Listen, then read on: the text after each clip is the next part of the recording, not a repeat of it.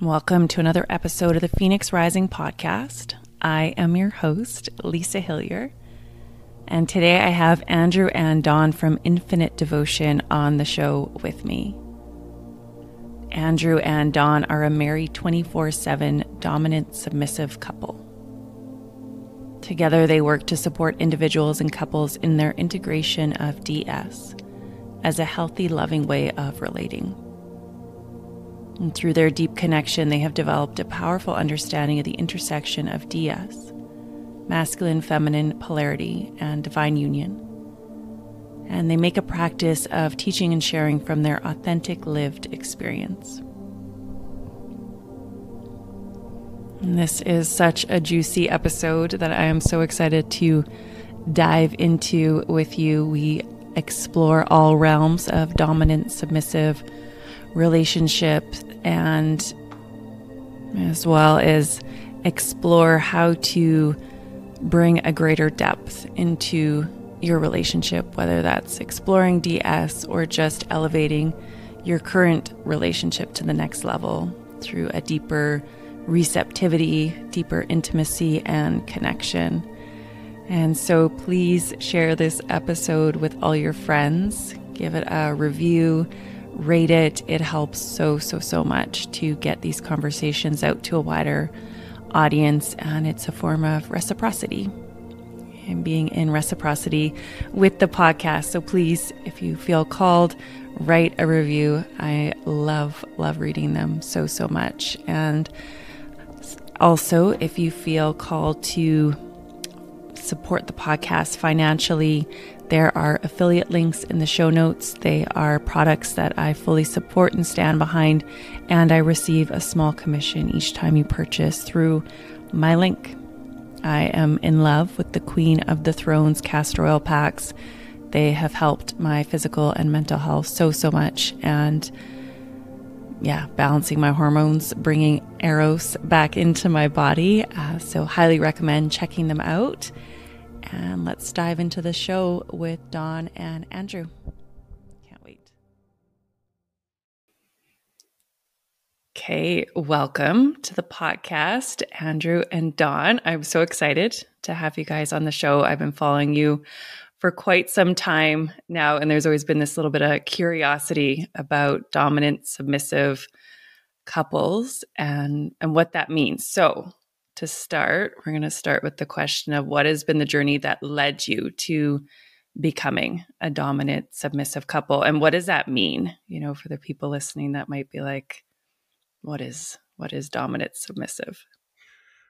Well, that question, like, what is it, was kind of Dawn's reaction when I asked her to be my submissive about 5 years ago now. What led to it really was, in part, a decades-long, like, shameful, dirty secret of mine that I wanted to be in this kind of a relationship dynamic that I just kind of kept stuffed down and hidden. Didn't ever really think it was possible or in the cards. And, sometime around 2014, 2015, I had really started on a journey of self-improvement and figuring out who I was and what I stood for. And, we got to a point in 2018 where we were out on a date night one night, and I just kind of did the ready, fire, aim thing where I was like, you know what, I think I'm going to ask her to be my submissive tonight. And I dropped that question on her on a date night, and about 5 years ago now. And her answer was like 50 Shades of Grey. I don't really remember what I said to you initially. Yeah.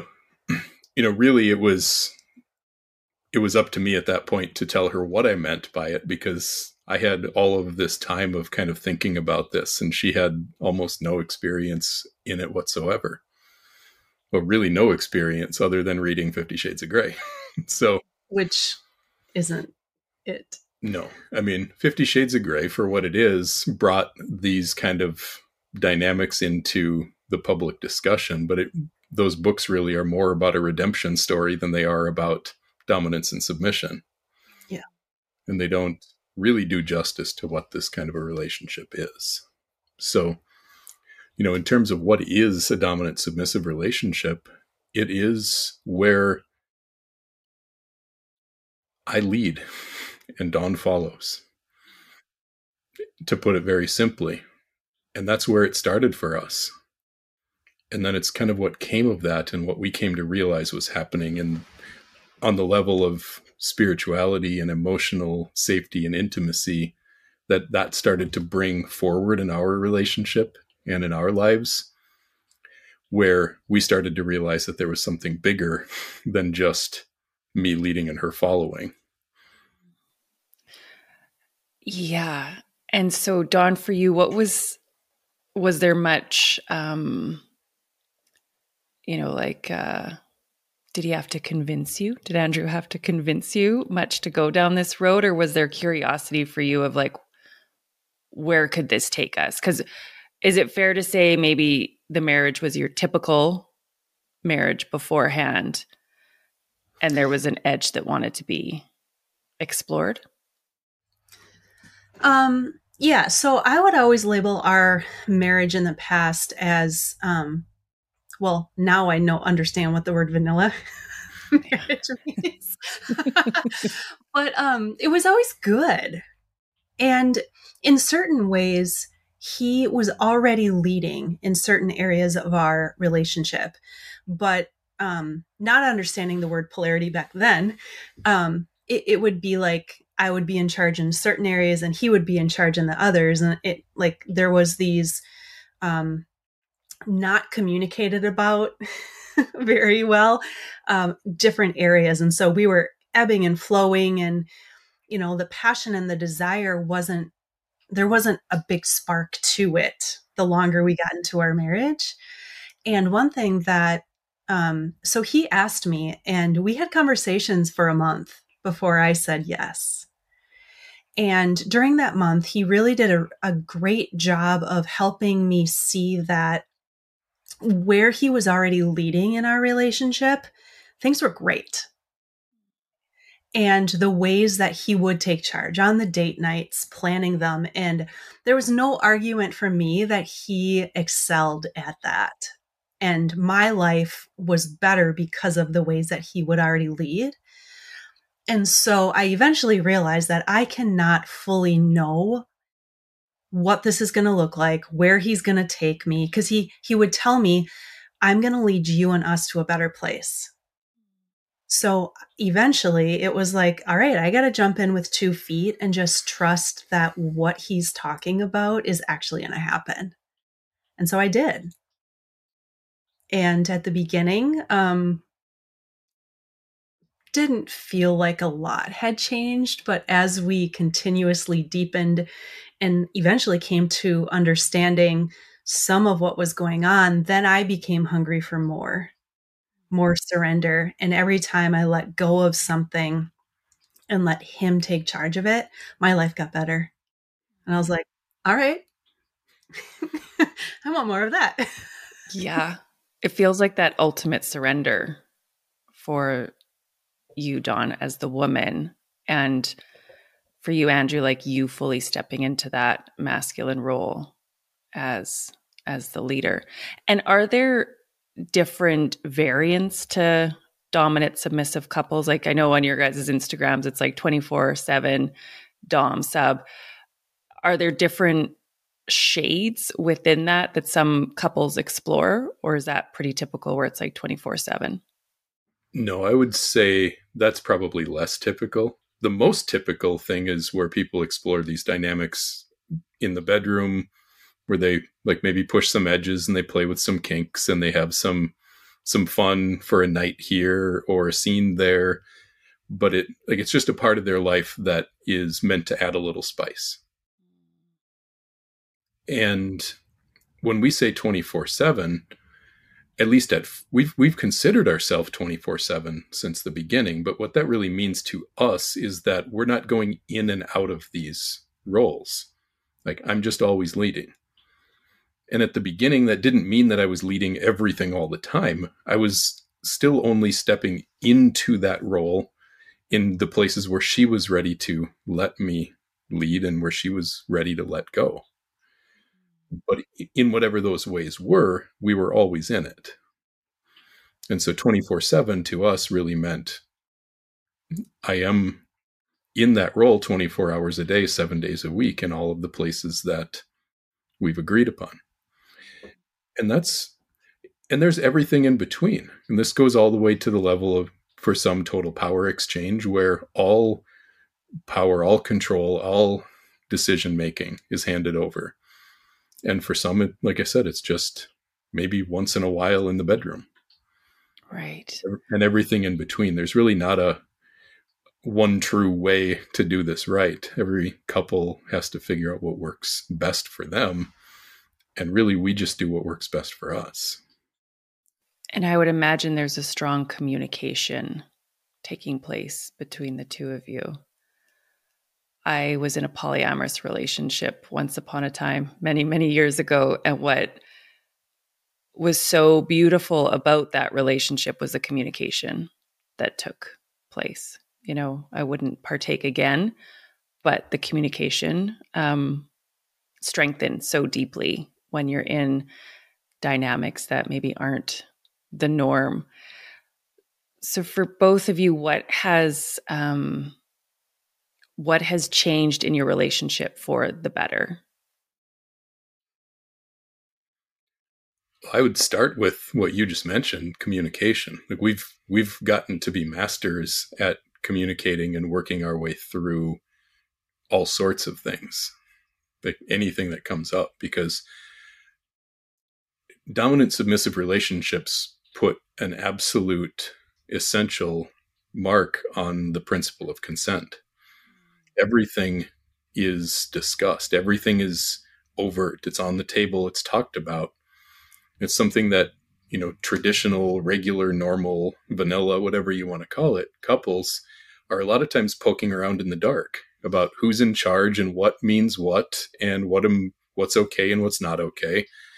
And a lot of things just aren't talked about.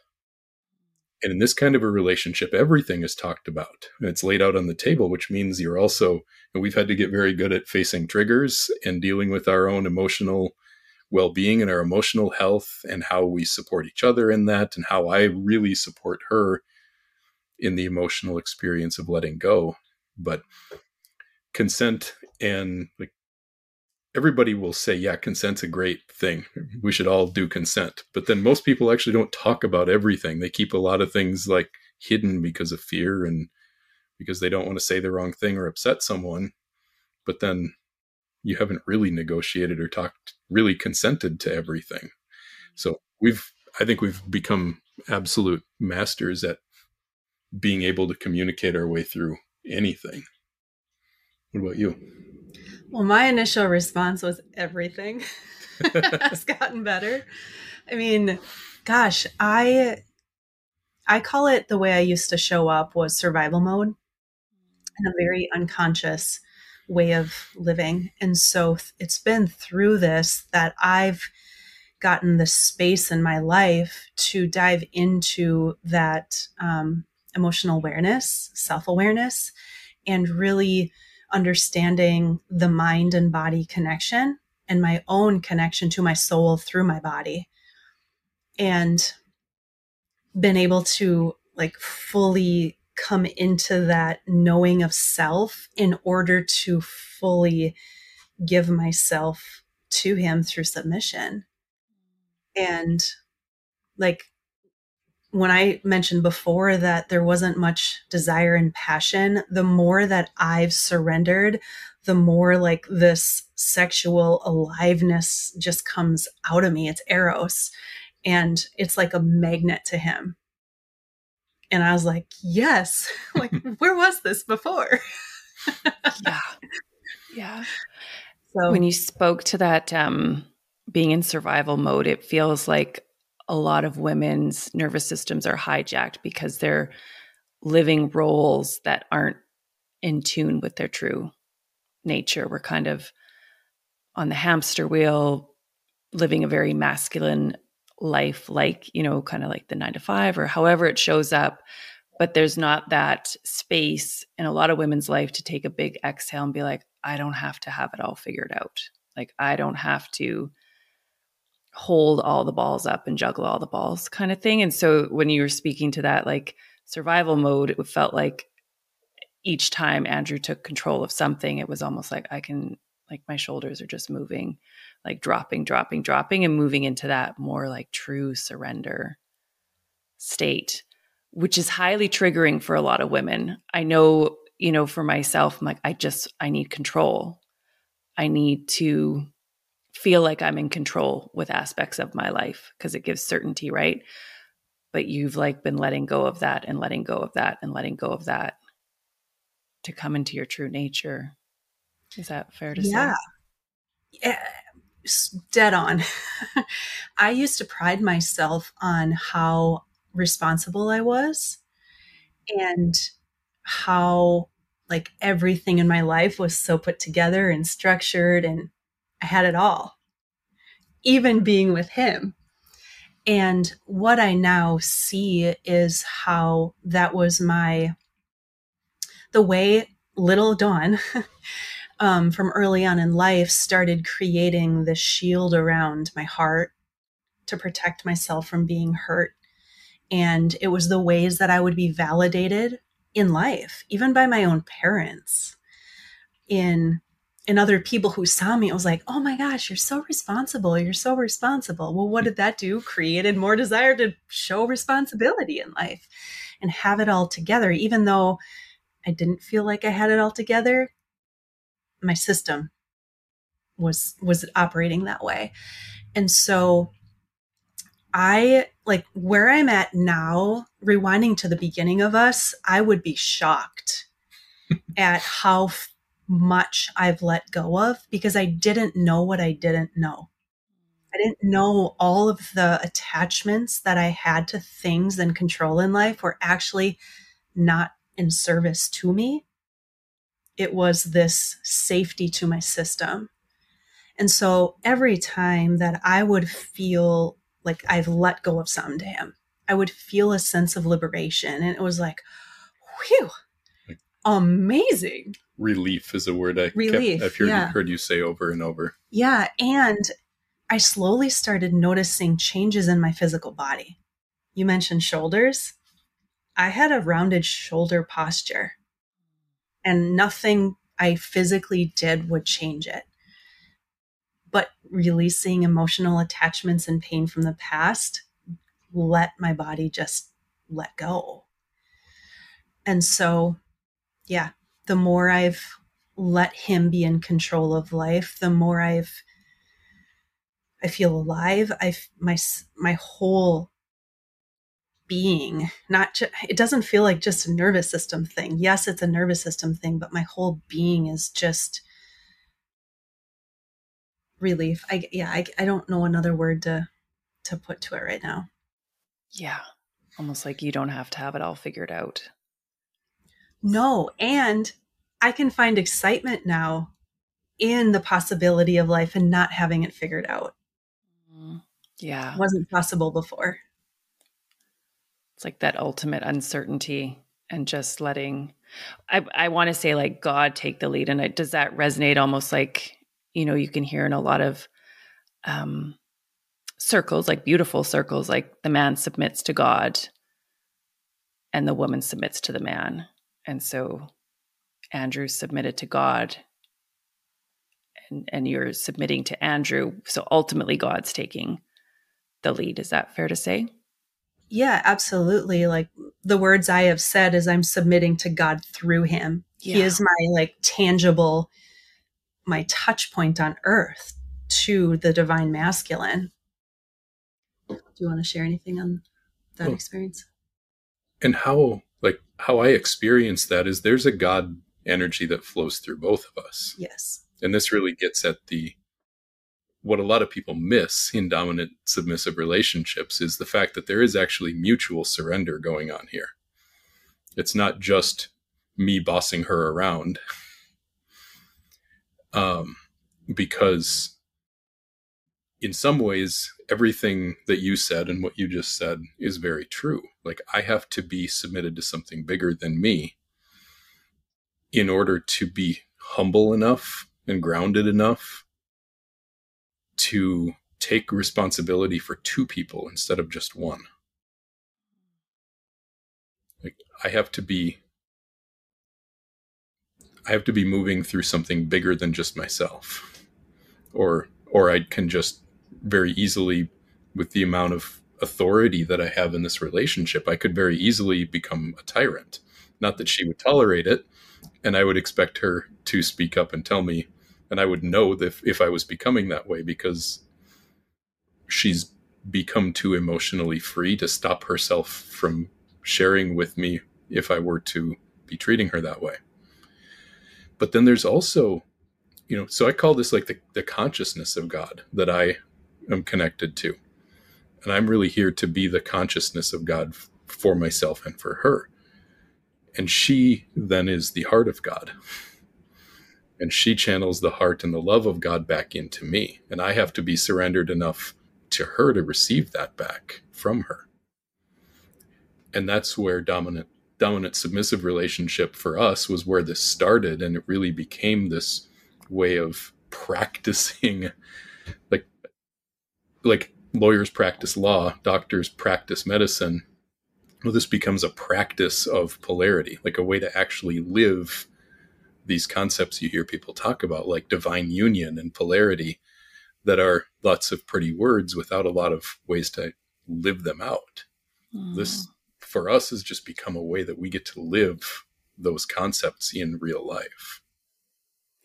What has it done for you as a man? Like, what I received from Dom was like that ultimate letting go and surrender. For you, Andrew, when you think back to when this relationship started, what has really grown and elevated in you? Grounded confidence. There are no power struggles.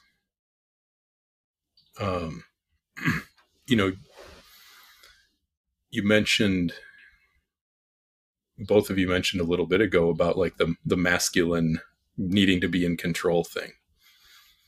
And when I would experience her in the past, having everything all put together, there wasn't any space for me in that part of her life. Like, she had it all figured out, and I either fell into like her life because like her structure was so important and she had so much need for that control,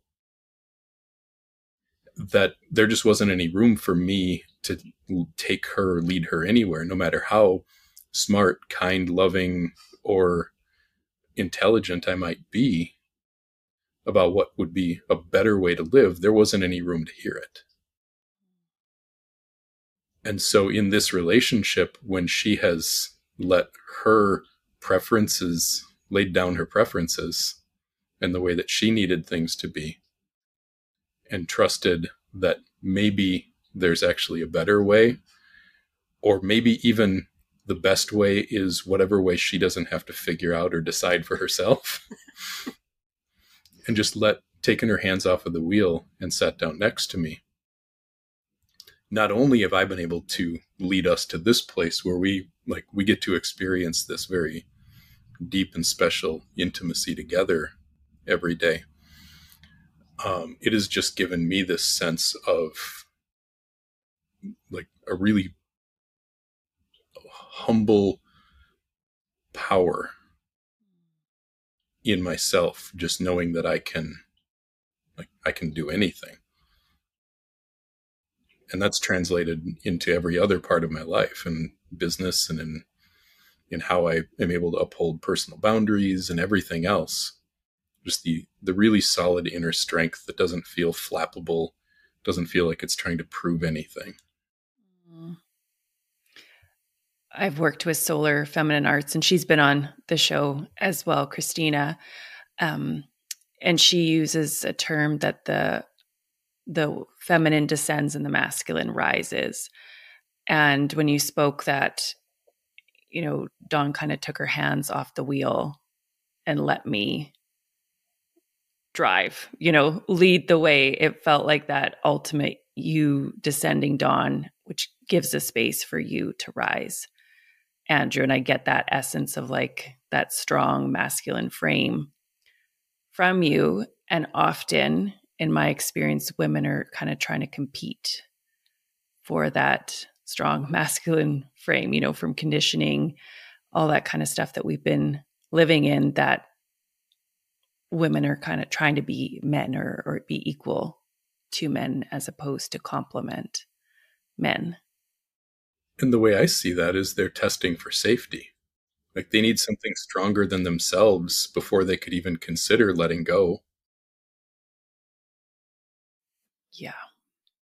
And in a culture and society where men are not showing up as particularly strong and grounded, why wouldn't they test men for safety? Because what happens if, like, Dawn lets go of control and I'm not strong enough to take it? Well, now we're both just laying on flat on the ground because now nobody's leading. You're both kind of flailing. Yeah. So this competition, in some ways, this is where I really take issue with this whole line of teaching in these realms where women are trying to nice their way into helping men be stronger. Like, just be really nice to him. Don't emasculate him. Well, what if he needs to be emasculated because he's not actually strong? Like, you're not going to sweet talk a weak man into being strong, but you also won't make a strong man weak by emasculating him. A strong man won't be emasculated. It's not an option. So this whole thing is really about, in the way that I see it, men have to be the ones to go first. They have to hold they have to hold the frame, they have to hold the structure, they have to lead their own lives first. And this is what I teach men, like, inner dominance comes first. You have to be a dominant force in life, in your own life, if you want a woman to be able to submit to you and follow you.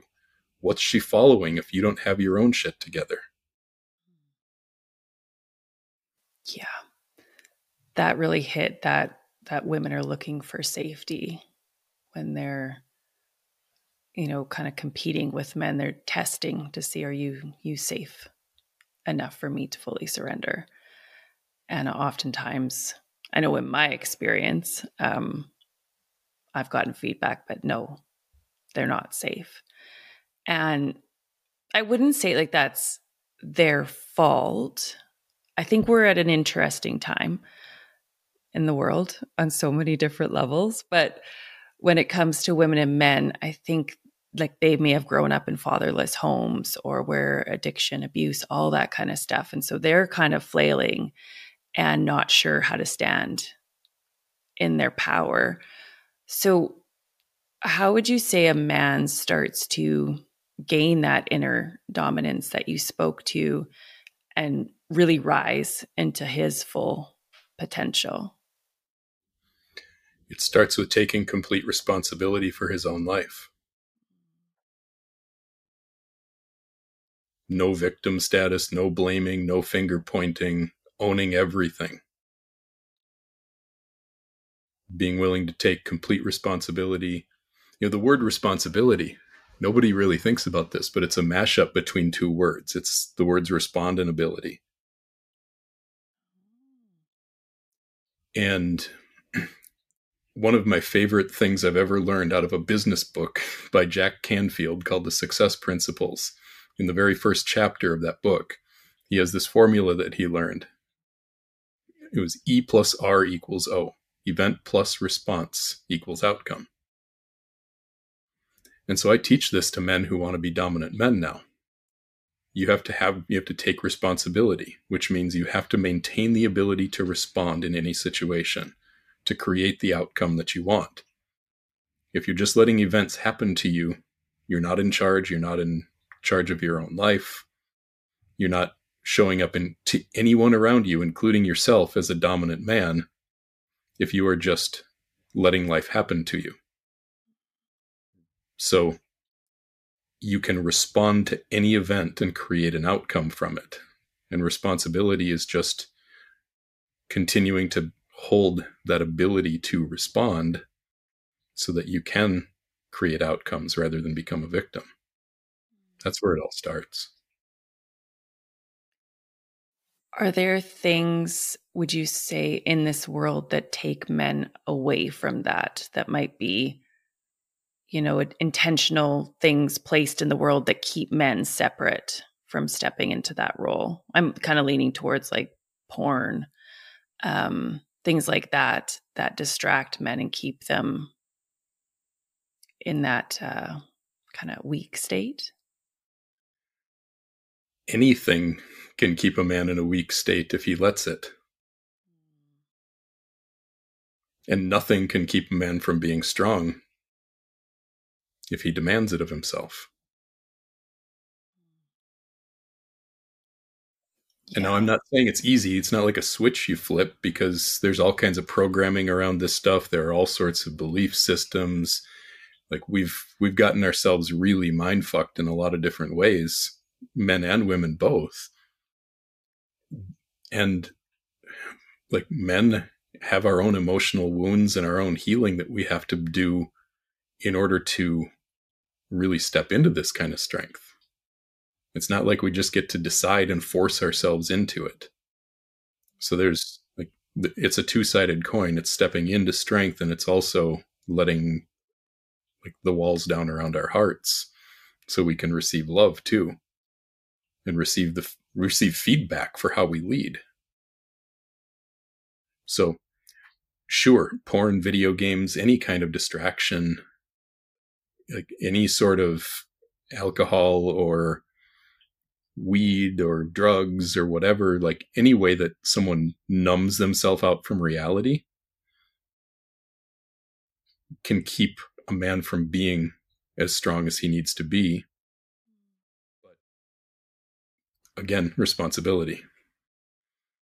It's either happening to you, or like life's happening to you, or you're happening to life as a man. And if you aren't taking charge of it, including your own emotional side and your triggers and your anger and your sadness and all of the pain that you've absorbed as a man, like you'll just continue to be run by the events because you've given up your ability to respond.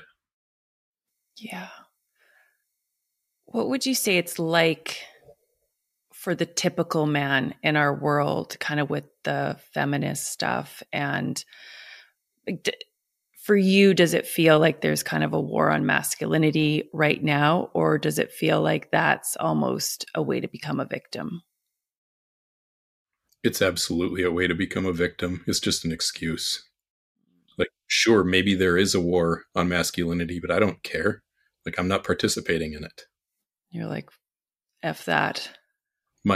My mind, my consciousness, my life is not up for negotiation. Would you have had that mindset before you became the Dom submissive relationship in it?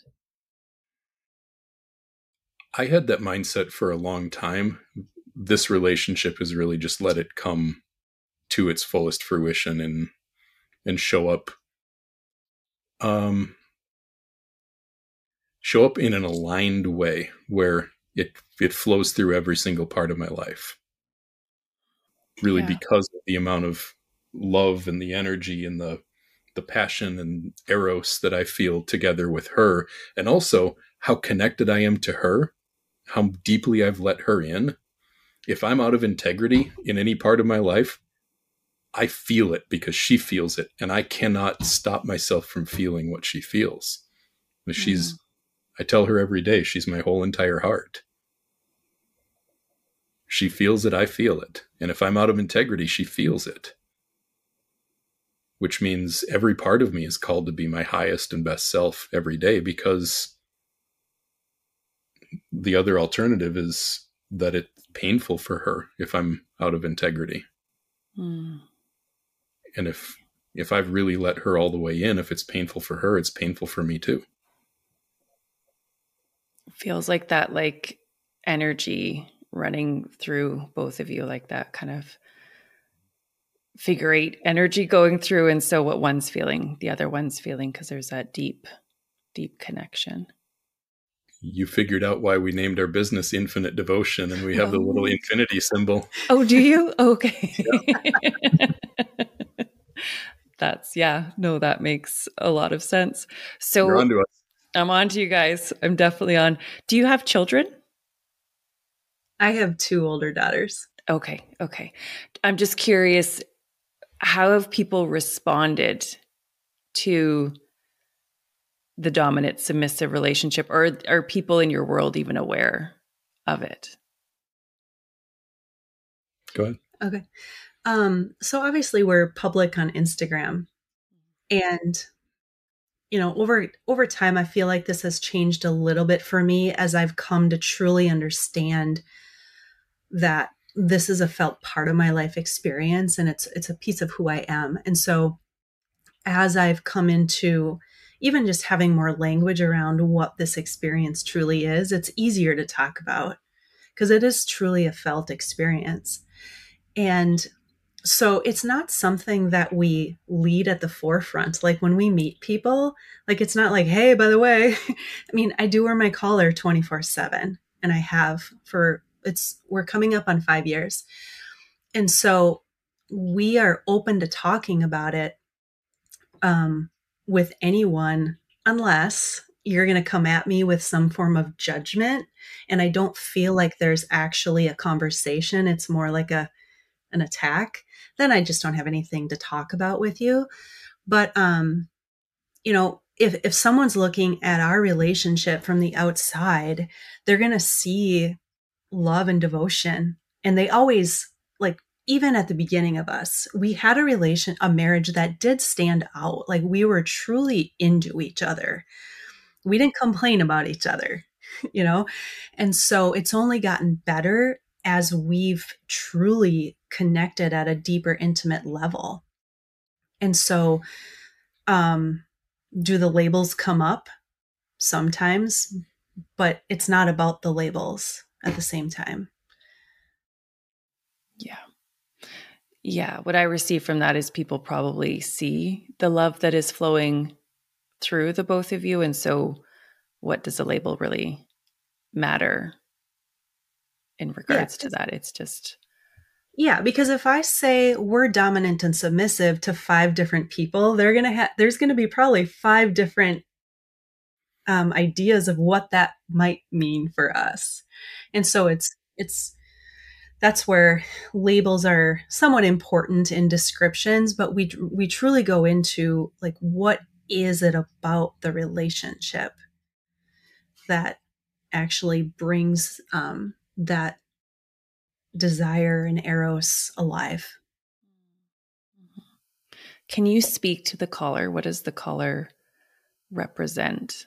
I've never seen a collar before, so okay. And funny thing, I hadn't either. Okay. Because my only experience of this was 50 Shades of Grey, and there was no collar in there. And so, I wear a wedding ring in display of my marriage to him, and my collar is a sign of my submission to him. And it means love and devotion, and I will follow, put simply. And in these kind of relationships, collars are very symbolic of, for example, like her collar has a ring attached to it, which is symbolic of my ability to lead her. Now, I don't hook anything up to this and drag her around the house, but it is symbolic of the fact that she is mine, and that collar belongs to me. I've put it on her and given it to her as a symbol of my commitment to lead her, just as much as it is a symbol of her commitment to follow me. And in a lot of ways, that collar is even more meaningful to us than our wedding rings are, like, because of how unconscious we were when we got married, and how it was just kind of like, well, we dated for a while, we really like each other, so I guess we get married now. That was our approach to marriage when we got married. And the collar in this dominant submissive dynamic really represents so much of our own coming into full consciousness and like a really deep, intimate connection with each other. And so that's a very meaningful piece of and display of this relationship. And it's also interesting and leads to some fun stories in public, because anyone who does know what a collar is definitely knows what it is. And every once in a while, you end up with some pretty entertaining stories that come out of that. Have you seen other women with collars on? Yeah. Oh, yeah. Like out in the world? Yeah. I'm going to be looking for them now, because I've never seen one, but I've never been looking for one, you know? So Dawn wears a pretty obvious one. It's pretty bold. There are a lot of people who wear what are called day collars, which can just be anything. Some of them are just a necklace that is very special and meaningful to both people. A lot of those will have just like a little circle ring in the middle of them, on like a little bit more of a choker style necklace, but it'll just look like a little piece of jewelry. And then, there's everything up to big, thick, chunky leather collars. Dawn's is a titanium eternity collar, so it actually goes in, like, hooks up with there's a little set screw, so it's like mounted in place around her neck, and it only comes on and off if I put it there. But yeah, you see, when you know what you're looking for, you will see them relatively regularly. Hello, loves. Just a quick little interruption from the episode to chat about one of my favorite products that I am an affiliate for. And so, as you all know, I have been on quite the healing journey this past year, and there have been a few products that are game changers for me.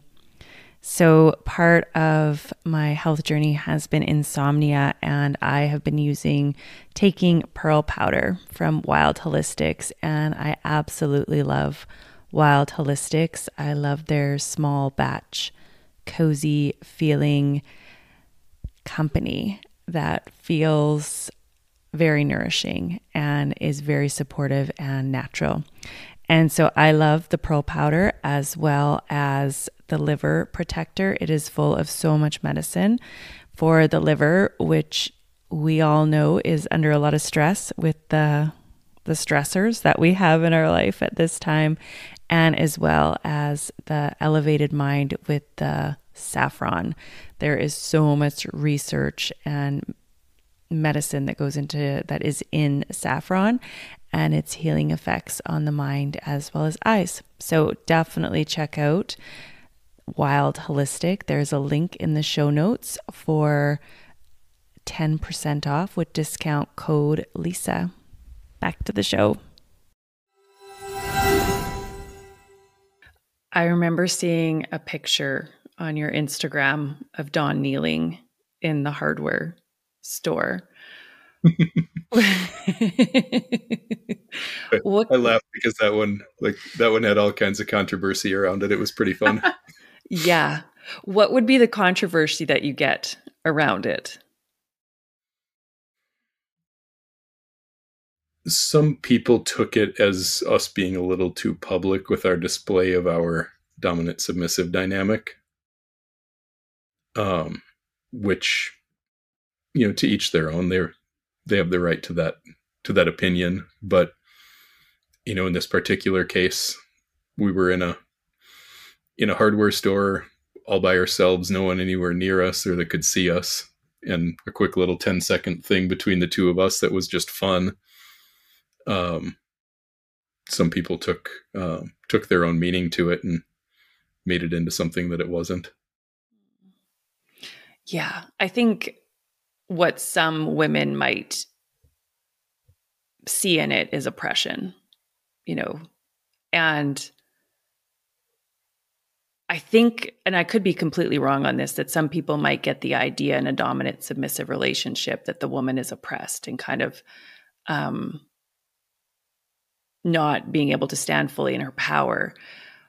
What would you say to that? Because I do not get the feeling that, Dawn, you're oppressed in any sense. So yeah, what comes up for you around that, for either of you? it's very possible that you can see those sort of dominant submissive relationships out there. Like if you go to the internet, you can see all sorts of images that might look like that, but you truly don't know what that relationship is to those two individuals. So if you look at me and you see me on my knees in reverence for him and all that he is to me, and to the divine masculine that comes to me through him, and that's like, wow, she's oppressed, I have nothing to say to you. My experience has been nothing but liberation and coming into all of who I am and more of the life experience that's possible for me when I let him in all the way and when he lets me in all the way. So I guess I would say, well, you're kind of missing out. If you're going to be limited to that view. And I like, part of my journey has been to challenge any and every belief system that I feel has been put in me by my earlier life experience. I want to own it, and I'm going to challenge it with an opposing view, because I'm only going to like be sure at what it is, or excuse me, I'm going to be proven wrong to myself. Yeah. Yeah. And I can learn and expand my life experience by challenging it. When I was in the polyamorous relationship, a lot of people, my friends and family, were like, what are you doing?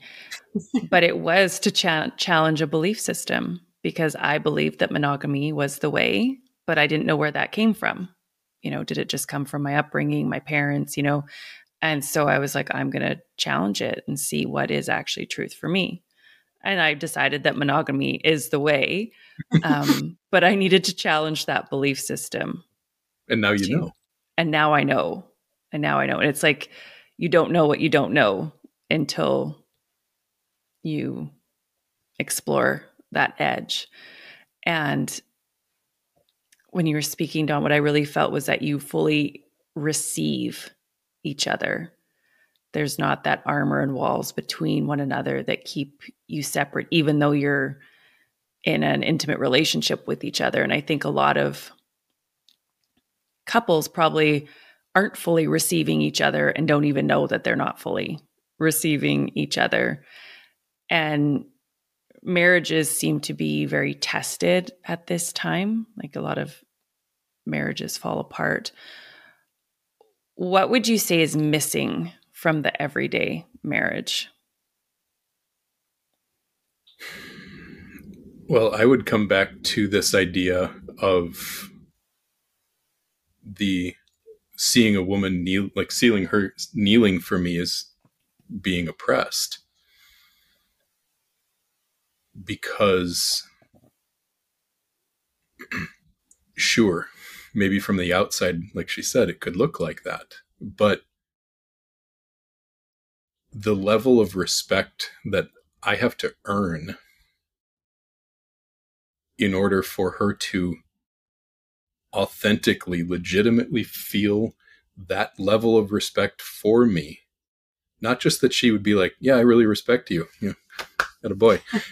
But where she feels such a deep, like, knowing of how much respect she feels for me that she would want to drop down to her knees to display it to the world. That's what's missing. Again, I said earlier, I believe men really need to go first in this work. Well, men need to earn the respect that they crave rather than expect it. And, the same women who would probably look at Dawn kneeling for me and say, oh, look how oppressed she isn't in her power, are also a lot of times going to be the same ones who are feeling maybe secretly burned out and kind of at the end of their rope, decision fatigue level 10. And completely exhausted from having to be in control of every single part of their life, but thinking that the only way out of it is to keep doing more of it. Yeah. Rather than It's those, laying it down. Yeah.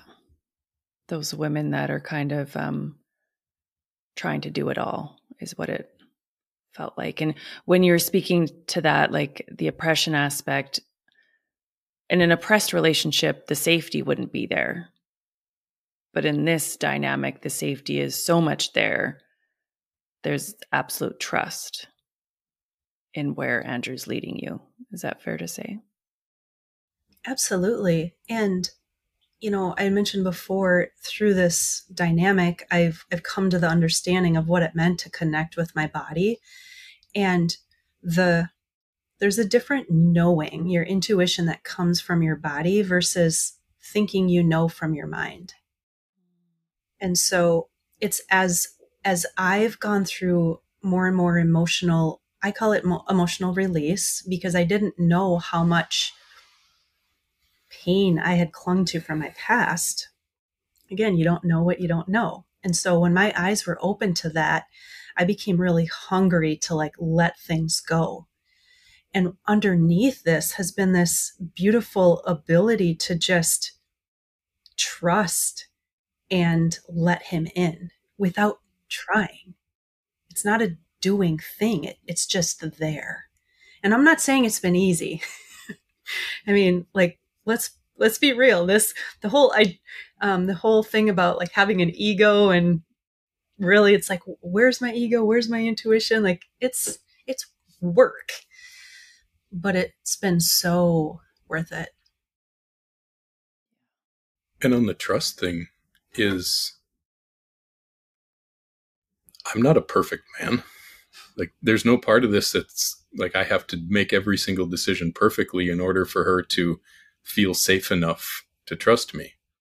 Because that would be an unreasonable expectation. I'm still human. And so if every time that I made a little mistake, this is kind of where we would get hung up a lot earlier on in this dynamic, is like, she had no problem letting go of control. If I did everything perfectly and did everything exactly the way she would have done it for herself, then it was easy. How about that?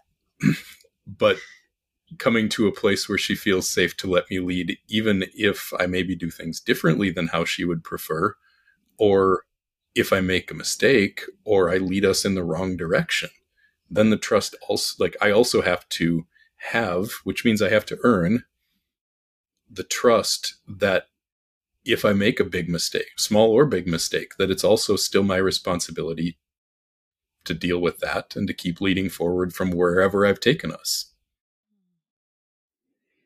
Yeah. And I trust his dedication to learning from both the way things go well and the way things don't.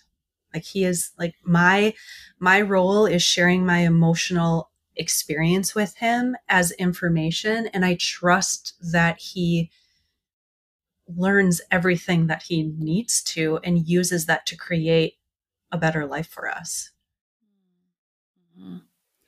What would you say men require from women in relationship?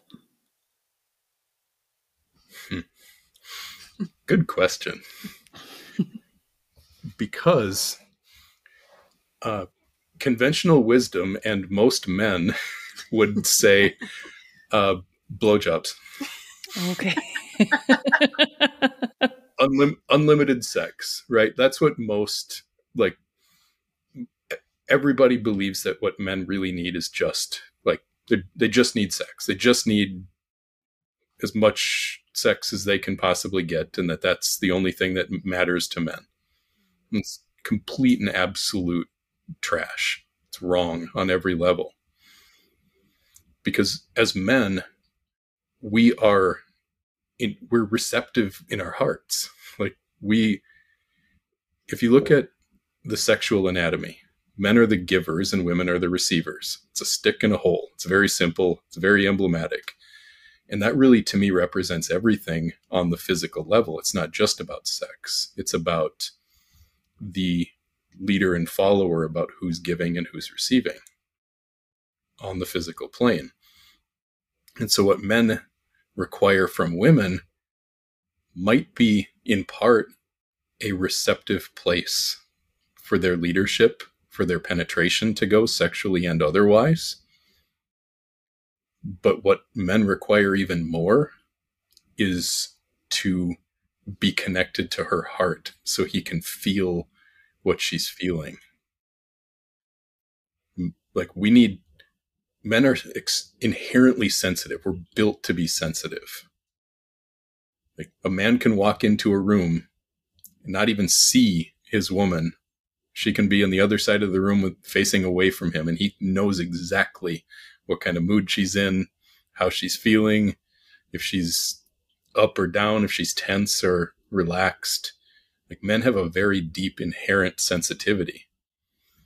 And what we need is to be connected to how you're feeling, and to be able, for you to be able to give it to us. And that's where affection comes from. That's where like authentic desire comes from. It all comes from the heart.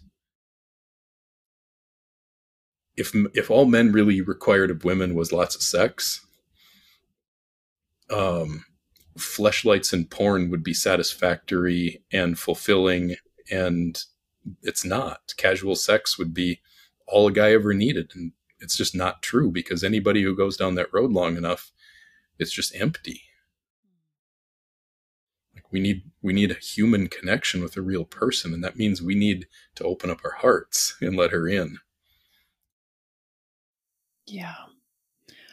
When it comes to sex, I think the conditioning has been that it's not a spiritual act, is the word, that it's, there's different books like Finding God Through Sex by David Data. And it speaks to the spiritual union that happens through sex. And I mean, in my experience, I've never heard sex spoken about in that way, that it's a spiritual union. And is that fair to say that it's not typically spoken about in the world in that way? Yeah, I would agree. And I think that's something that's missing, because sex is seen like something that's kind of disposable. It's just something that you do. It's not this deep union between two people. Is that something that is shifted for you guys in this dominant submissive relationship, where God is part of, kind of coming back to that book of finding God through sex? How does God play into all of that? So my experience of God early on was through organized religion. And I was very deep in it all the way, like still when I met him. And it was very action-based and not fulfilling, but I didn't know what I didn't know. So when we were together, we walked away from organized religion, the church, at the same time, because he came to it with me like, oh, okay, so your experience is a little different than my past, so let me give this a chance again. Quickly realized, oh, not so much, just looked a little different. And so together we did that. And I had to set the idea of God off to the side, because I knew that God didn't equal my experience of religion. I felt like there was still something there. I also trusted that when I was meant to experience God for real, I would. And it's been through this dynamic together, through lots of different ways, but also through sex, that I've actually connected with the depths of the spiritual aspect, and have been opened in my system as love as the heart of God and been able to receive him as the consciousness of God. Yeah. It's much, much more than just rubbing like lubricated parts together. Like there's so much more to that. And it looking at it so superficially just takes away the possibility of what it represents. I mean, it's the ultimate creative act. It's the energy that drives sexual desire, is the energy that created every single human being. Like, we are walking spiritual sexual beings. We only exist because of that energy. And then when we can move that energy between two people who are really open and receptive to each other, and staying in like the connection to me being the masculine and her being the feminine and everything that represents, it's a deeply, deeply spiritual experience, making love to each other. Yeah. I think I read somewhere about like orgasm being like those moments when the mind is completely still.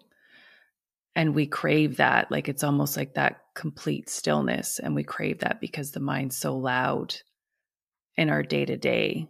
And so that, yeah, anyway, that just came forward as you were speaking to that.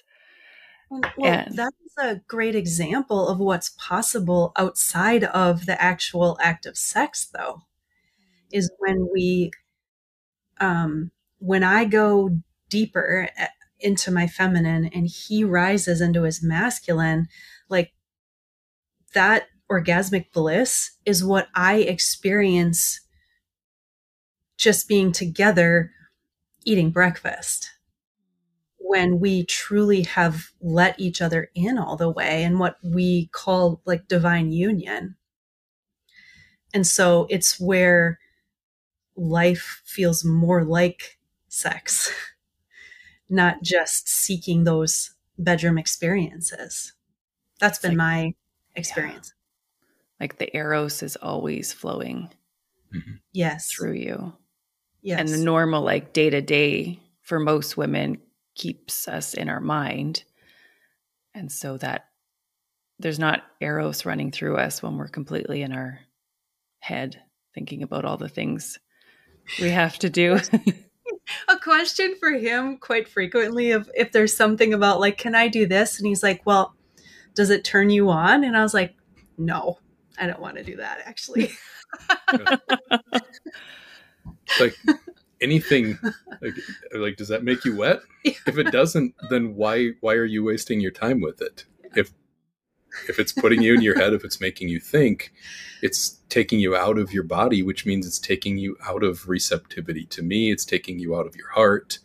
It's taking you completely out of everything that I need you to represent, because like this isn't just a one-way dependency kind of a relationship where she is completely dependent on me and I'm just over here completely fine whether I have her or not. Like I count on her just as much as she counts on me.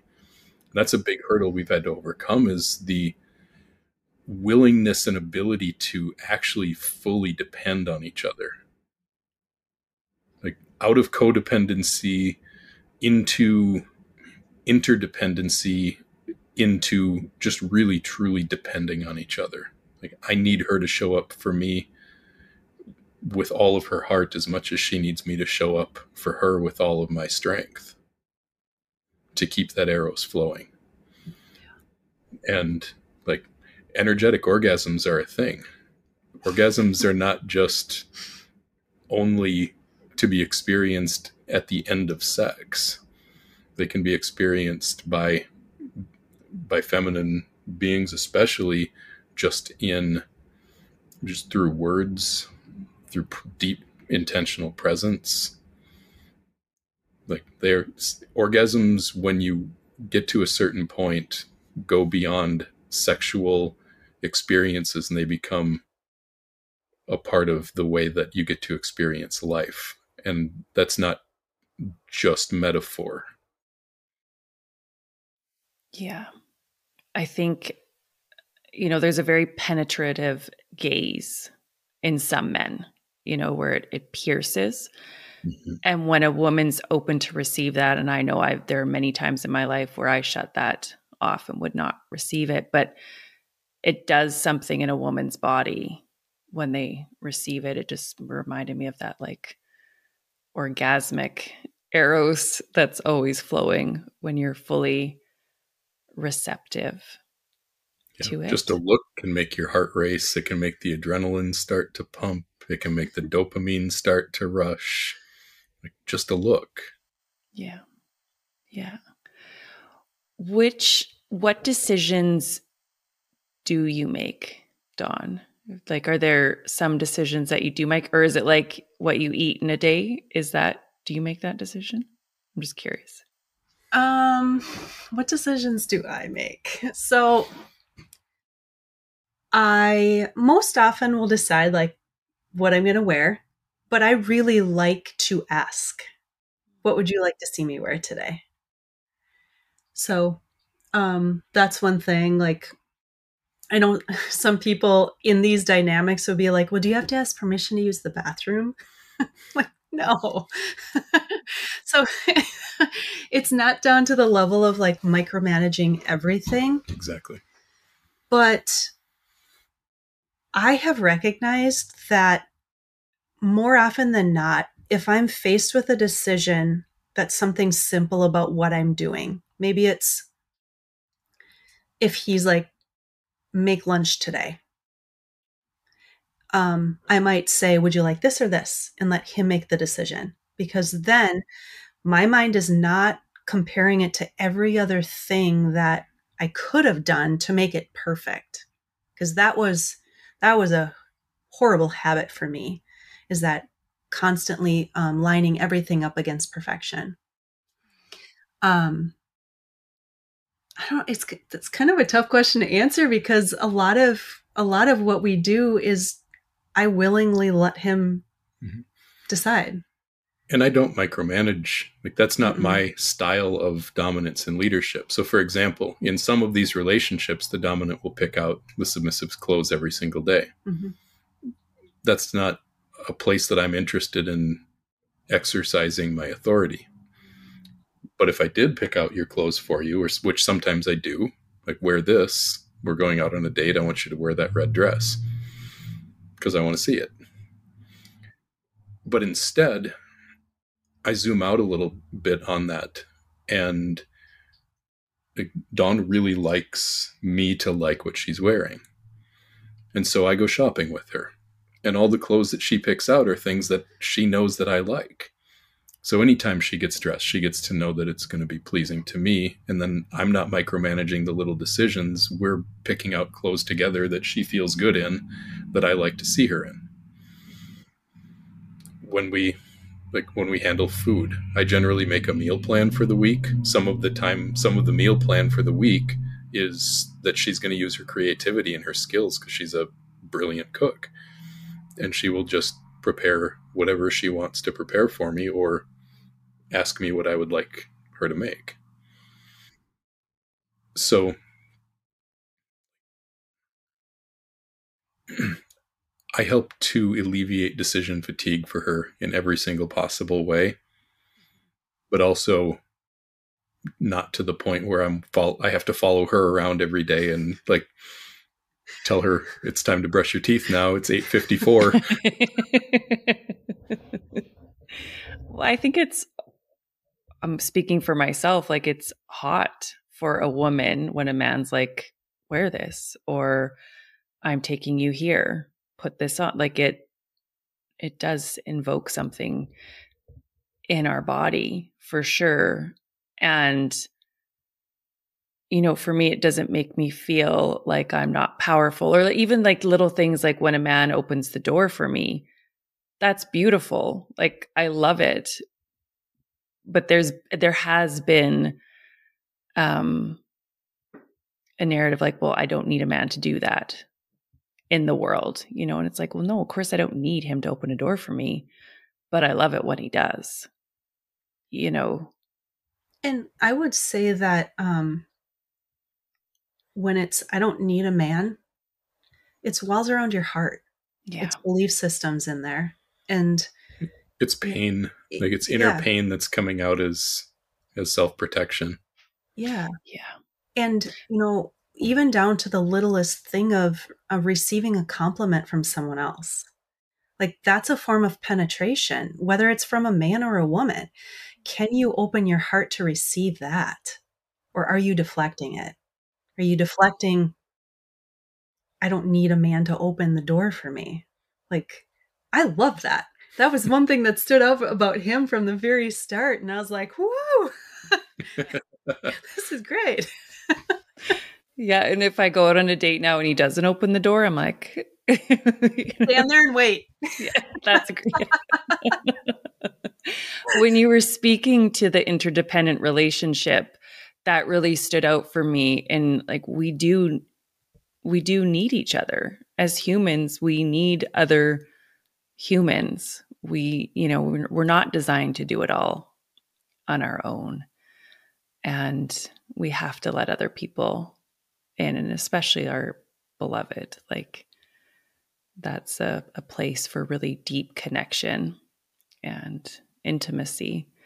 What is the work that you do through your business? So there's your business, Infinite Devotion. Do you want to speak to that a little bit? And I know you have a podcast. Yeah, we just started a podcast a couple months ago. I think we're on episode 10 as of today. So we're brand new with it.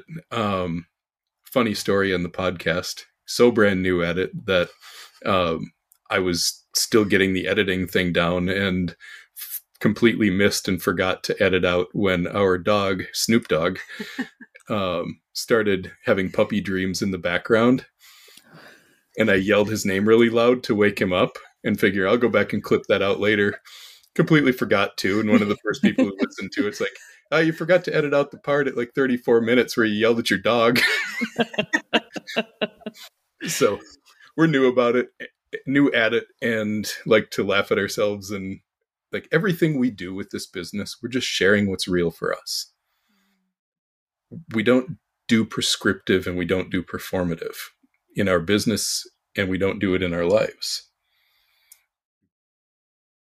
Authenticity and integrity are very high values for me, and I insist on that in everything. So we do have a podcast, we have our Instagram account. We also have groups that we run, one for men and one for women, that is meant to give a little bit of community and coaching for people kind of on the same path as you. And we do some group coaching containers, for one for women each year and one for couples each year. The one for couples is called Rapture, where we just go all the way deep into everything that we've learned from each other, through each other, in our 5 years and in like 2 years of doing this as a business full time. And we do one-on-one work with individuals and couples too.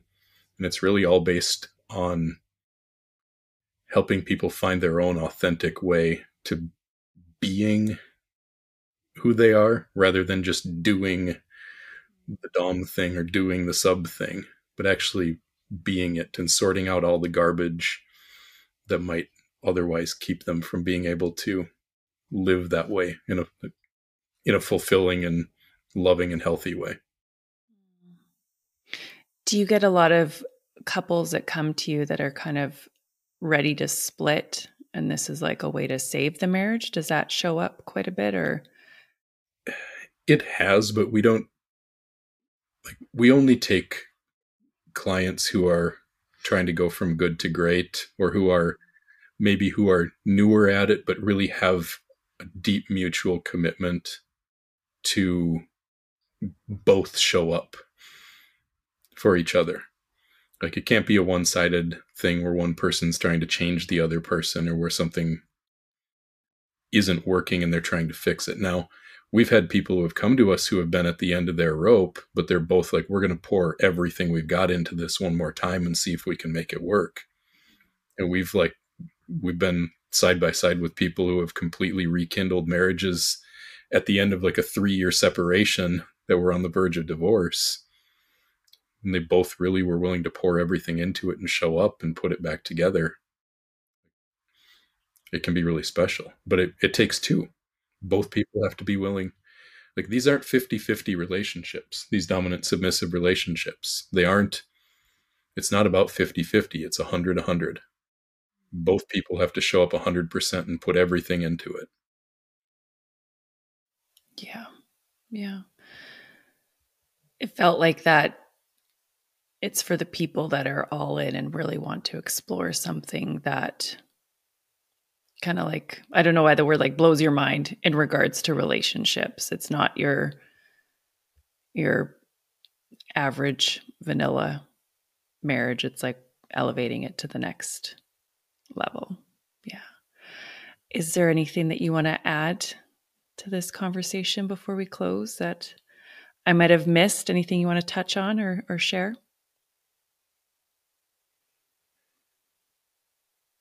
This whole realm of dom sub and polarity and divine union and masculine feminine energies and all of that, it gets taken so damn seriously. And it really, like, this gets to be fun. We can actually live this way and have a really damn good time doing it. That's something I'd like to remind people, is these concepts and everything, they don't have to be so damn serious. Like, go have a good time. And don't take yourself so seriously either. Have a little humility and have a little bit of grace and compassion for yourself, a little bit of patience. Like, dominant submissive relationships can still be patient. You can still take your time. We did a whole episode of our podcast on patience. They require patience. Yeah, it's necessary if you really want it to be authentic. Yeah. Yeah. I think that's important, is the fun and curiosity with all of it, with the masculine, the feminine. You know, I'll have people ask me, well, am I in my feminine with this, or am I in my masculine? It's like, what does it matter?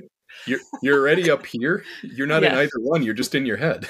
Yeah. You're just trying to figure it all out. And yeah, that fun and fluidity and just being and authenticity is really, really beautiful. Where can people find you? Best place is infinitedevotion.com. There's links to our Instagram, our podcast, and everything else we do on there. On Instagram, we are at _infinite devotion. Okay, beautiful. And it'll be in the show notes and everything for people to find you. Well, thank you so much for this conversation. I learned a lot, and I know the listeners will as well. So thank you so much. Thank you, Lisa. Our pleasure.